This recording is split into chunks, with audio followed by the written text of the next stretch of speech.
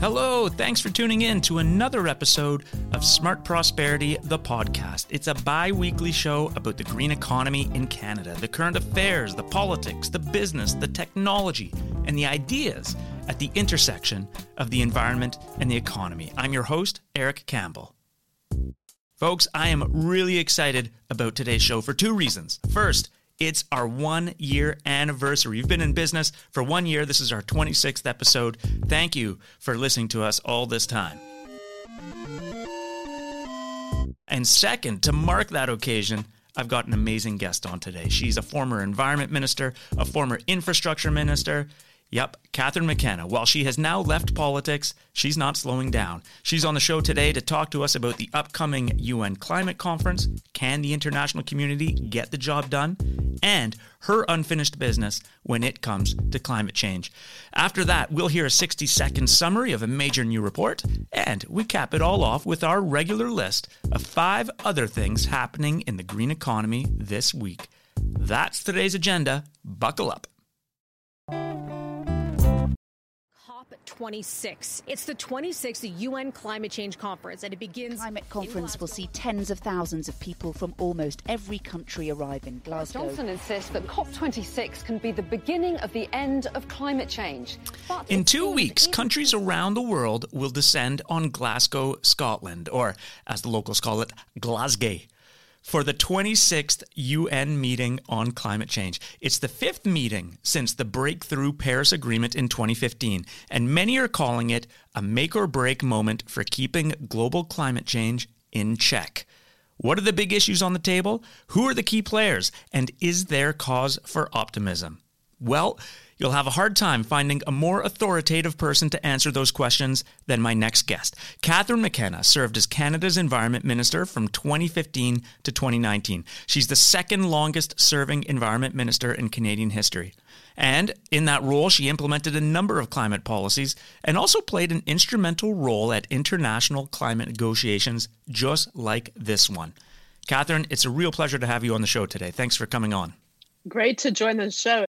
Catherine, the day after the federal election, September 21st, you were officially out of politics, officially leaving behind roles as Minister of Infrastructure and Minister of Environment. Yet that same week, you took off for New York to participate in the decision-making happening at Climate Week at the UN General Assembly. That doesn't sound like someone who is walking away from anything. It sounds like someone who has some unfinished business. What were you up to in New York? Well, I don't know if I was part of the decision making. I met decision makers. I flew literally the day after the election to New York because Climate Week is an important moment. And I am trying to think about how do I play a useful role, like as small as it can be, but it's like we have less than 10 years. And I got to look my kids in the eye. And I feel that I've been fortunate to play a variety of different roles, including internationally. And I have views on what I think is useful, but I wanted to talk to folks. So went to New York. I did have a chance to meet with John Kerry. You know, I've worked together when he was there in the Obama administration, very sadly for a year. And then, it was Trump land. But, you know, he is obviously working very hard in the lead up to the COP. So I sort of said, is there anything I can do? And also more broadly, like, how are we going to actually raise ambition? Because, this COP is really about raising ambition. I also met with my good friend, Patricia Espinosa, who is running the COP for the UN. Had a great conversation. We talked obviously about raising ambition, where countries are at, you know, what needs to be done.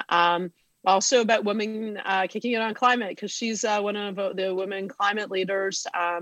And I do think we need to be promoting women because often women get a lot less of a billing on the work on climate, not just Patricia Espinosa, but there's lots of grassroots women, Indigenous women, women from developing countries, youth, young women. And so had a good conversation about that, but also just caught up with friends. I talked to the nature folks. So the nature CEOs were all together. They're really ramping up ambition on climate. So we had a good conversation. That's a space I'm really interested as well. anyway, I saw a bunch of people, friends, but also people that I've worked with in the past to just get a sense of what's going on. And it is something that I am thinking about. Like, how do you play a useful role on the only thing that you really care about? Yeah. And did you get a sense of how you might be able to influence, how you might be able to support, what sounds like a crucial meeting happening in a couple of weeks now that you're on the outside? Look, I'm not going to overstate my importance in this meeting, but the good news is climate change isn't going to happen all at the COP. In fact, this is going to be a very challenging COP for a variety of reasons, COVID, but I also think, raising ambition, we're just not there on every country raising ambition. Like, look, okay, so what is important in this COP? Maybe let's just get to that. I'm not solving this. This is just actually what's going to be important. So it's about raising ambition. So what does that mean? Every 5 years, every country has to come back and be more ambitious. And it's been really stark because we have an IPCC report saying, like, we're seeing what, like, the changes in extreme weather. We're about 10 years ahead of where we thought we were. And we're really far off staying below 2 degrees, striving for 1.5. And as Greta eloquently put it, I love, how she does it. She's like, enough, blah, blah, blah. So I think that is a thing. So going into COP, I know there's a lot of efforts to get more countries to raise ambition. Countries like Australia, yes, looking at you, Australia. But there's a number of other countries, and some are very hard. Brazil, very hard. But, there's hope that China will do more. China made a big announcement, which was phasing out, stopping to invest internationally in coal. So that's obviously an important piece. But okay. The hope is they will raise ambition, in particular in the short term, not just by 2050, but by 2030. So there's that discussion. But at the same time, there's a discussion about climate finance, and this is a discussion that's been going on since I was there, before me, but certainly at COP21. And it's called the Pathway to 100 billion. It's a weird conversation in a way, because we need trillions of dollars to be invested in climate action. But developing countries have rightly said, we've done the least to call climate change. So you need to step up developed countries. And while you're doing all your build back better, spending billions of, or maybe in the US case, trillions of dollars on yourself, like, you need to support us, but not just on mitigating emissions, but adapting to the impacts of climate change. Mm-hmm. And then they want to see 50% of the money being grants versus loans. So in terms of climate aid for developing countries, those twin goals of getting to 100 billion as an annual investment, that was a commitment that was made back in 2009, and we've been kind of inching closer to it. Sounds like we're getting close, not quite there yet. But then, as you say, also, making sure that at least half of that comes in the way of grants, just money handed over to developing countries rather than these loans, which, have to be paid back.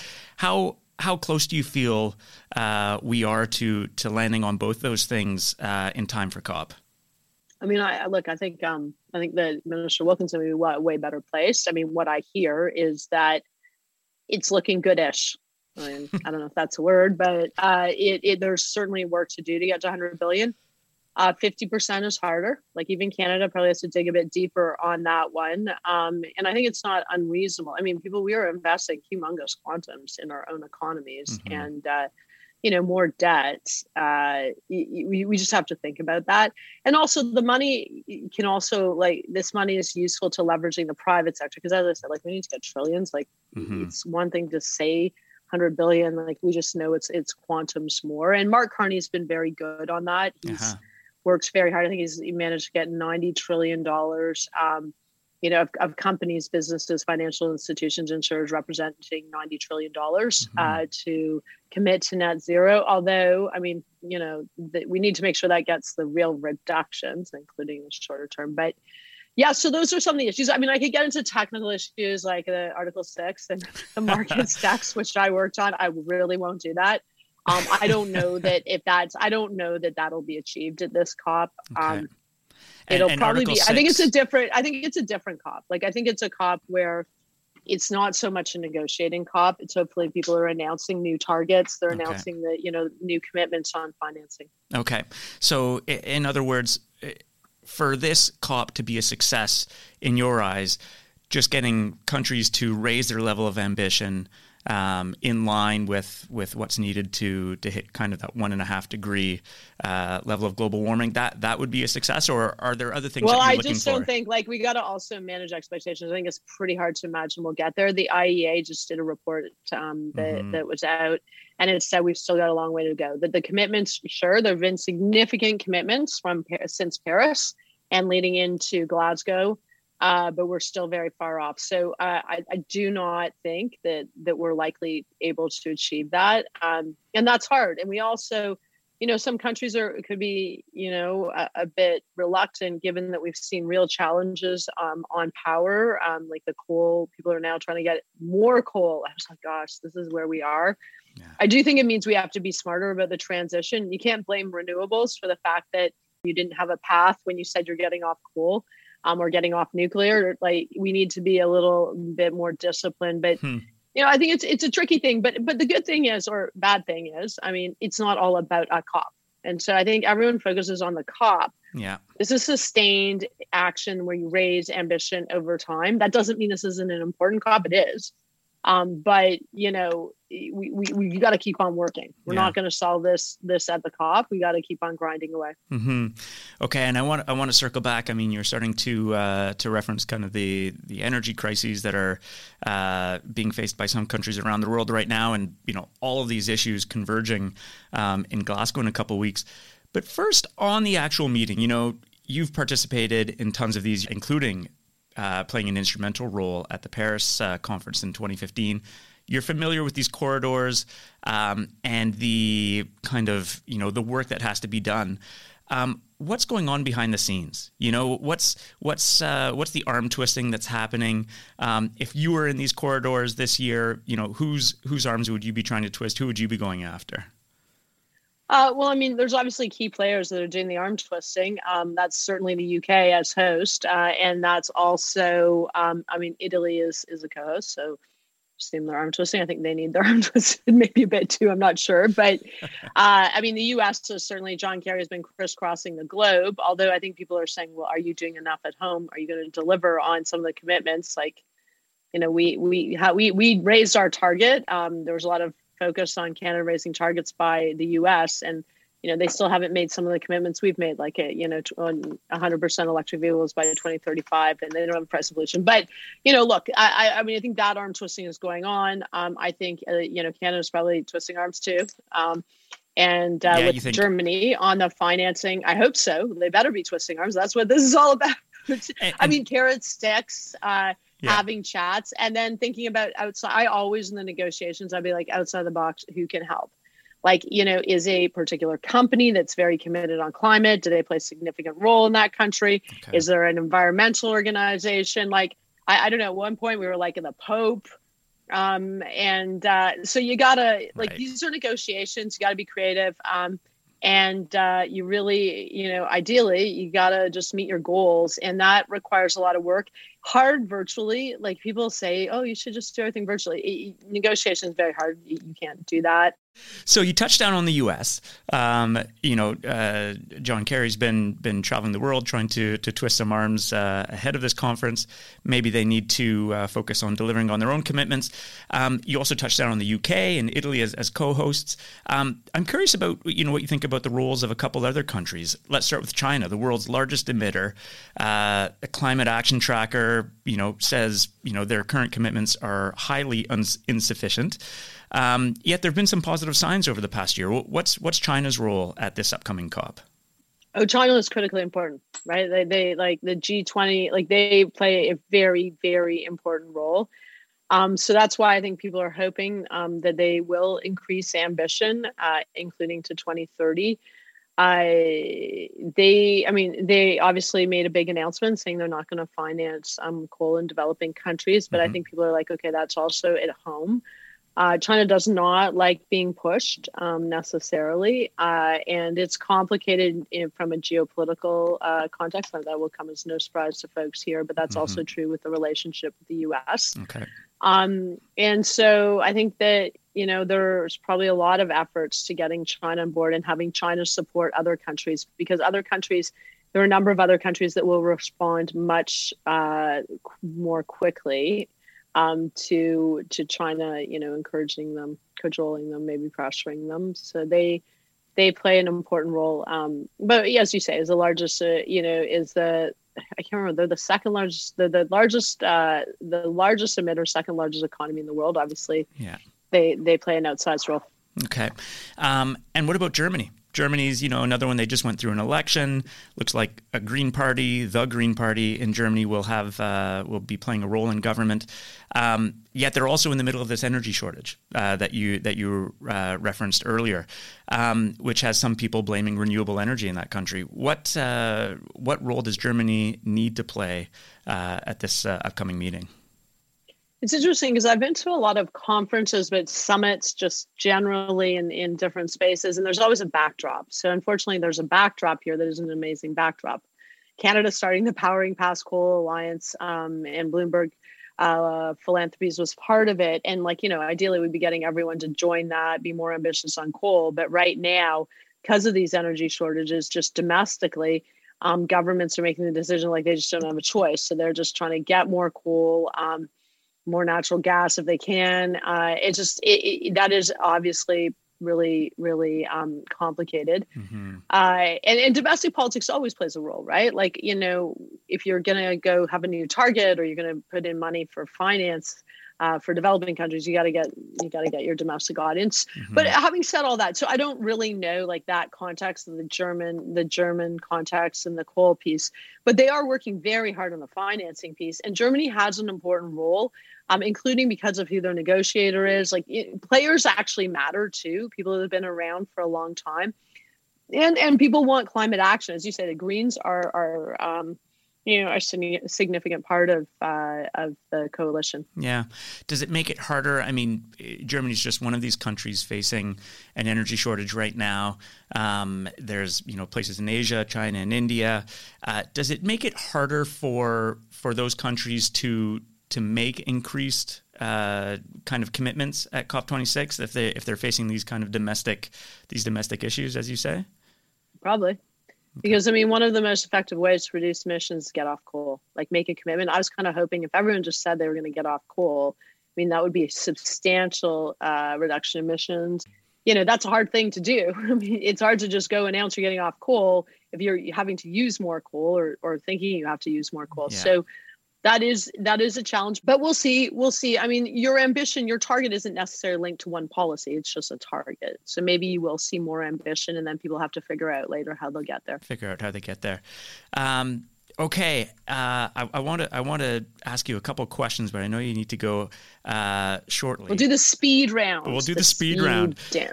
Speed question number one. You mentioned Greta Thunberg and blah, blah, blah. For those who haven't heard that clip, I'm going to put it in right now. There is no planet B. There is no planet blah. Blah, blah, blah. Blah, blah, blah. Build back better. Blah, blah, blah. Green economy. Blah, blah, blah. Net zero by 2050. Blah, blah, blah. Net zero. Blah, blah, blah. Climate neutral. Blah, blah, blah. Our hopes and dreams drown in their empty words and promises.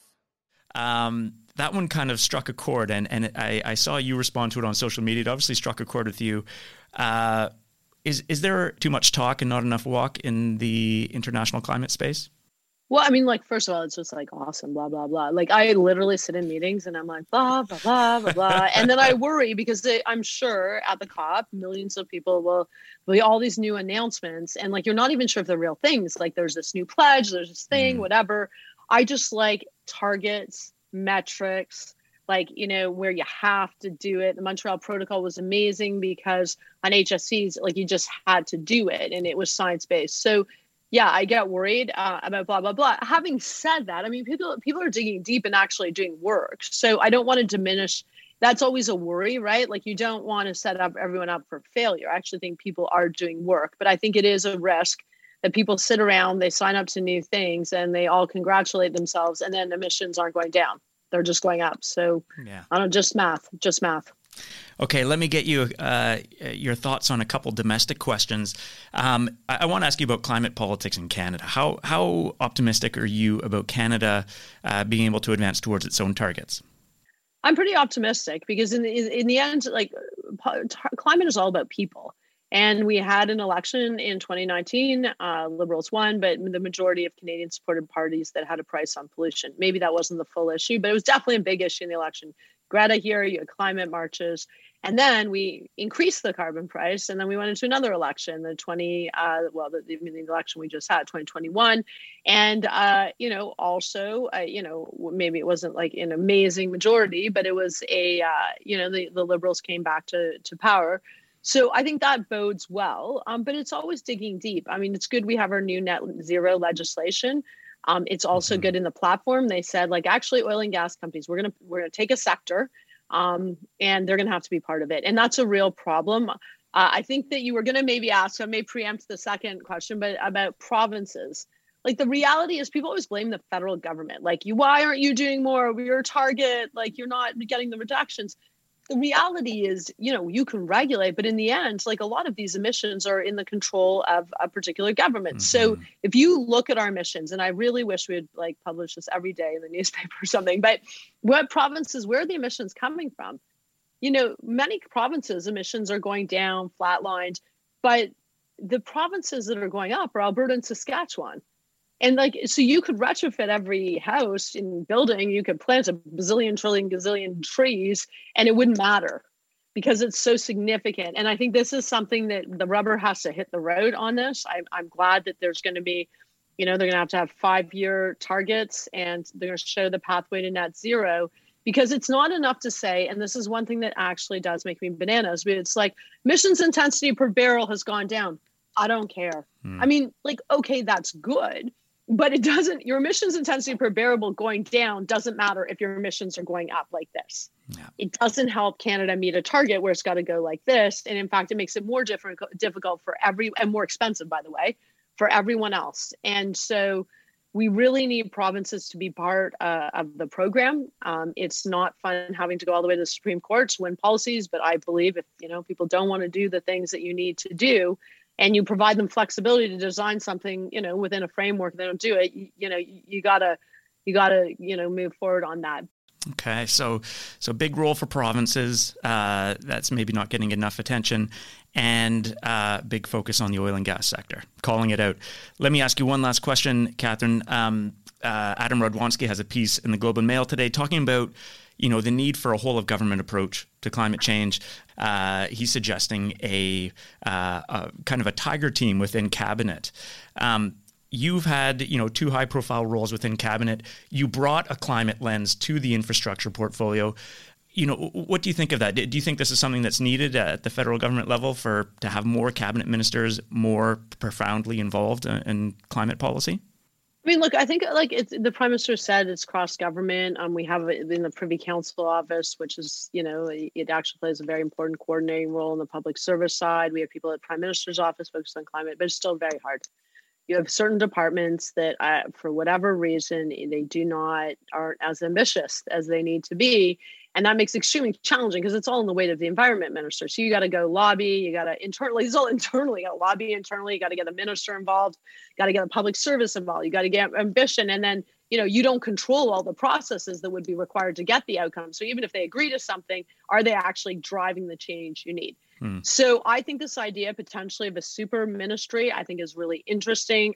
Having ministers that are enabled and having a true cross-government approach.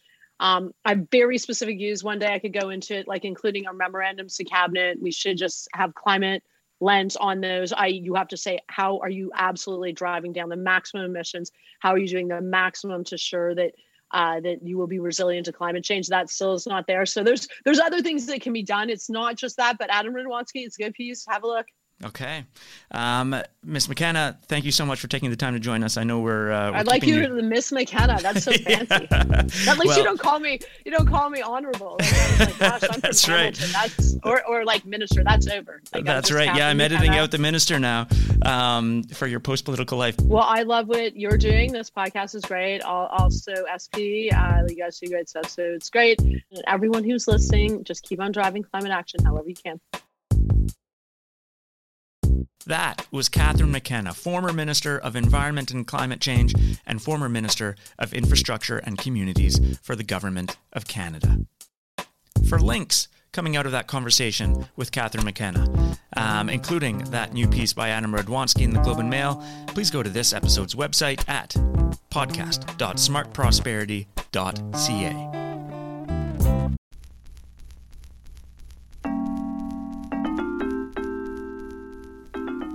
Now it's time for the 60-second report. It's something we do every show. It's where we invite the author of a major new report to sum it all up in 60 seconds or less. This week, we're featuring a new report from the Canadian Institute for Climate Choices titled Underwater: The Cost of Climate Change for Canada's Infrastructure. To sum up that report in 60 seconds, here is co-author Ryan Ness. Canada's infrastructure isn't prepared for the climate crisis. How big of a problem is that, and what can we do about it? These are the questions we set out to answer in our report Underwater, the largest study to date on the impacts of climate change on Canada's infrastructure. We focus on 3 types of climate change impacts: flooding of homes and buildings, damage and disruption to roads and railways, and impacts to Canada's electricity grids.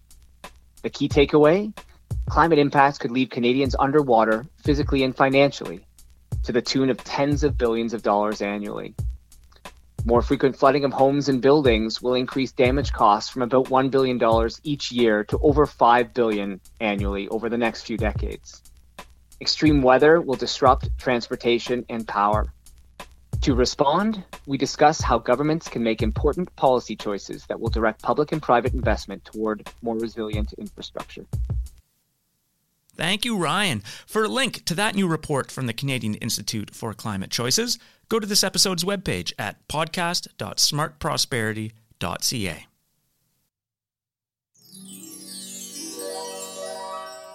Now, there's a lot happening in the green economy every week, more than I can cover on my own, and for everything else, I turn to my colleague, Mike Moffat. Mike is a senior director here at Smart Prosperity Institute, and here he is with 5 other things happening in the green economy this week. I'm Mike Moffat, and here are 5 things that I'm watching this week. Number 1, energy shortages are leading to record-breaking energy prices and power outage risks in the United Kingdom, Europe, China, India, and other parts of the world. The widespread energy shortages are attributed mainly to a bumpy economic recovery from COVID-19, in which electricity systems haven't been prepared for the sudden rebound in industrial energy needs. Number 2, a trio of climate scientists have been awarded the Nobel Prize in Physics. The scientists, who hail from Germany, Italy, and the United States, were recognized for their lifetime contributions to the physical modeling of the Earth's climate and the development of scientific methods to reliably predict global warming.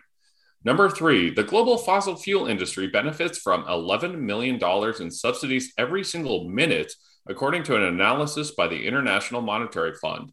The analysis found that not a single country is pricing fossil fuels to reflect their true costs, and eliminating subsidies to the fossil fuel industry would cut global carbon emissions by more than a third. Number 4, a World Health Organization report calls climate change, quote, the single biggest health threat facing humanity.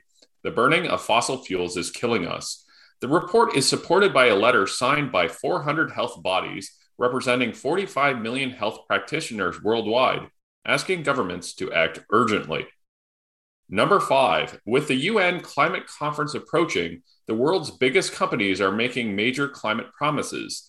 Last week, 28 mining companies, including Canada's Barrick Gold, pledged to be carbon neutral by the year 2050. McDonald's made a similar commitment, promising to tackle the emissions in its supply chain. And the International Air Transport Association also committed to net zero by 2050. I'm Mike Moffat, and those are the 5 things that I'm watching this week. Thanks, Mike. If you want to see this week's top 5 list, Mike has it written out for you at podcast.smartprosperity.ca. That's it for another episode of Smart Prosperity, the podcast. As usual, I want to remind you that the views shared on this podcast are not necessarily those of Smart Prosperity Institute. We just like having smart, evidence-based conversations about the green economy. I'm Eric Campbell. I want to acknowledge that I'm broadcasting from the lands traditionally stewarded by the Algonquin Anishinaabe people. Finally, thank you for listening. It's listeners that keep this nonprofit podcast in business. The next episode is out October 27th.